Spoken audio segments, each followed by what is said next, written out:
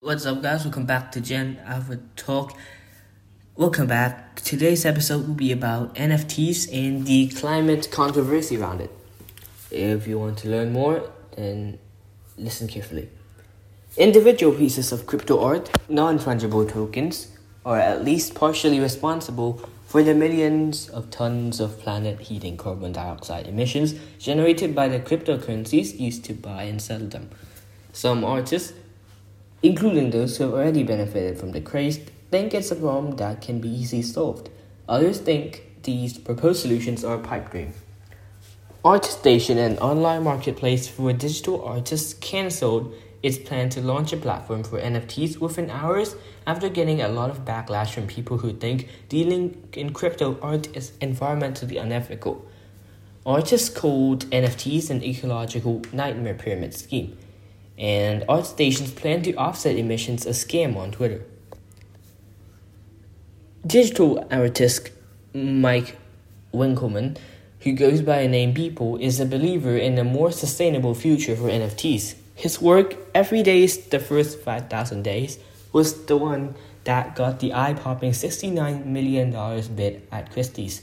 Moving forward, he says his artwork will be carbon neutral or negative, meaning he will be able to completely offset emissions from his NFTs by investing in renewable energy, conservation projects, or technology that sucks carbon dioxide out of the atmosphere. I think you're going to see a lot of other artists do the same, Beeple tells The Verge. But for now, there are still greenhouse gas emissions associated with his NFTs. It costs about $5,000 to offset the emissions from one of his collections, he says. The dirty world of NFTs. An NFT is a unique cryptocurrency token that can take the form of pretty much anything digital, art, a GIF, or even Twitter CEO Jack Dorsey's first tweet. There have been some initial estimates of how much power an NFT uses up, and consequently how much planet-heating pollution that generates. Take Space Cat, an NFT that basically a GIF of a cat in a rocket heading to the moon. Space Cat's carbon footprint is equivalent to an EU resident's electricity usage for 2 months, according to the website cryptoart.wtf. That website used to let people click through the estimated greenhouse gas emissions associated with individual NFTs until creator Memo Acton took it down on March 12th. Acton, a digital artist, had analyzed 18,000 NFTs and found that the average NFT has a carbon footprint somewhat lower than Space Cat's, but still equivalent to more than a month's worth of electricity for a person living in the EU. These numbers were shocking to some people, but then Acton saw that the website had been used to wrongly attribute an NFT marketplace's emissions to a single NFT. He took the site offline after he discovered that it has been used as a tool for abuse and harassment, according to a note posted on the site. Since the crypto art craze is pretty new, none of the data that's out there has been reviewed by outside experts, and Acton admits in a blog about his methodology that the analysis was intentionally one-sided. But here's why there's probably a hell of a lot of greenhouse gas emissions tied to NFTs. They're largely bought and sold in marketplaces like Nifty Gateway and SuperRare that use the cryptocurrency Ethereum. Ethereum, like most major cryptocurrencies, is built on a system called Proof of Work that is incredibly energy hungry. There's a fee associated with making a transaction on Ethereum, and ironically, that fee is called gas. Proof of Work acts as a sort of security system for cryptocurrencies like Ethereum and Bitcoin, since there's no third party, like a bank, that oversees transactions. To keep financial records secure, the system forces people to solve complex puzzles using energy-guzzling machines. Solving the puzzles lets users or miners add a new block of verified transactions to a decentralized ledger called the blockchain. The miner then gets new tokens or transactions fees as a reward. The process is incredibly energy inefficient on purpose. The idea is that using up inordinate amounts of electricity and probably paying a lot for it makes it less profitable for someone to muck up the ledger. As a result, Ethereum uses about as much electricity as the entire country of Libya. So what's an NFT? If you guys don't know, you can get a more in-depth description in my previous episode. Just go Google it. But If you guys don't know, here's a brief description.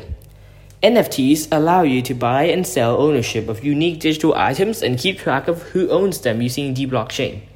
NFT stands for non-fungible tokens, and it can technically contain anything digital, including drawings, animated GIFs, songs, or items in video games. An NFT can either be one of a kind, like a real-life painting, or one copy of many, like trading cards, but the blockchain keeps track of who has ownership of the file. NFTs have been making headlines lately, some selling for millions of dollars, with high-profile memes like Nyan Cat and the Deal With It sunglasses being put up for auction. There's also a lot of discussion about the massive electricity use and environmental impacts of NFTs. If you understandably still have questions, you can go back to my other episodes.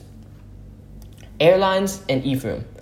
When someone buys or sells an NFT using Ethereum, they're responsible for some of the emissions generated by those miners. What's still up for debate is whether NFTs are significantly increasing emissions from Ethereum or if they're just taking on responsibility for emissions that would have been generated by miners anyway. Without NFTs, miners would still be plucking away at puzzles and polluting. NFTs are still a relatively small portion of all Ethereum transactions. Figuring out the culpability of NFTs is a little like calculating your share of emissions from a commercial plane flight, according to Joseph Pallant, founder of the nonprofit Blockchain for Climate Foundation. If you're on the plane, you're obviously responsible for a portion of its emissions, but if you hadn't bought the ticket, the plane probably would have taken off with other passengers and polluted the same amount anyway. Individual behavior becomes a bigger problem, though, which drives trends. If enough people decide to start flying who weren't planning to before, an airline might decide to operate more flights, which means more emissions overall. Many NFT transactions send a stronger economic signal to the miners, which may lead to increased emissions. Suzanne Kohler, a PhD fellow who researches sustainable blockchain technologies at Denmark's Aalborg University. If NFTs significantly push up the value of Ethereum, miners might try to cash in by upping how many machines they use.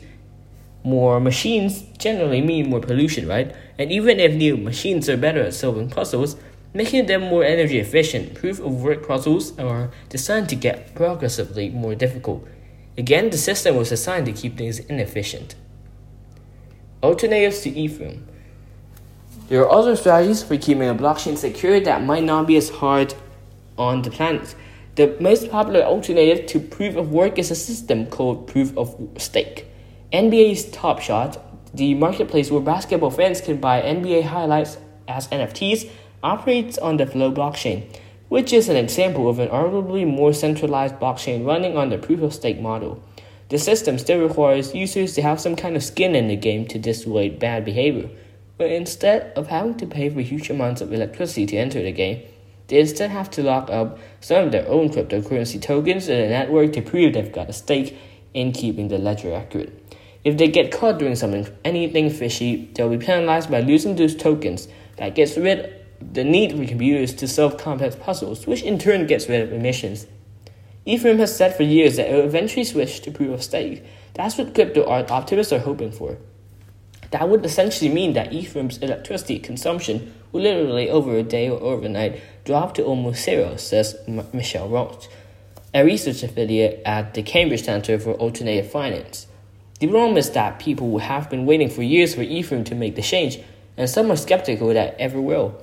First, Ethereum will have to convince everyone that proof of stake is the way to go, otherwise the whole system could collapse.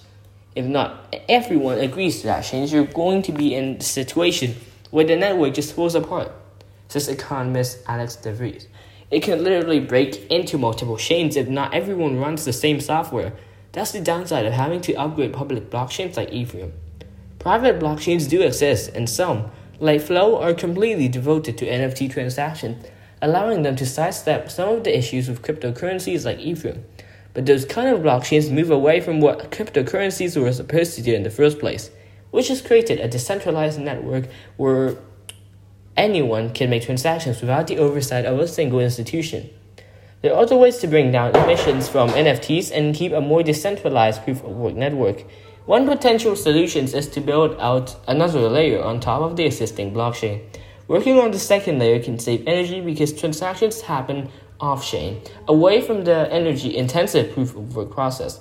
For example, two people who want to trade NFTs might open up their own channel on the second layer where they can make a virtually unlimited number of transactions. Once they're done doing business, they can settle up the net result of their transactions back on the blockchain, where it can be added to the verified ledger via the proof-of-work process.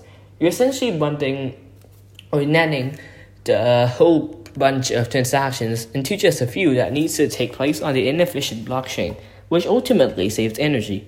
The Bitcoin Lightning Network, launched in 2018, is an early example of a second layer. Then this is the most straightforward solution to the emissions problem of NFTs: clean energy. If more cryptocurrencies machines run on clean energy, emissions go down. This is starting to happen, but there's still not a clear picture of how much cryptocurrencies are mined using renewables.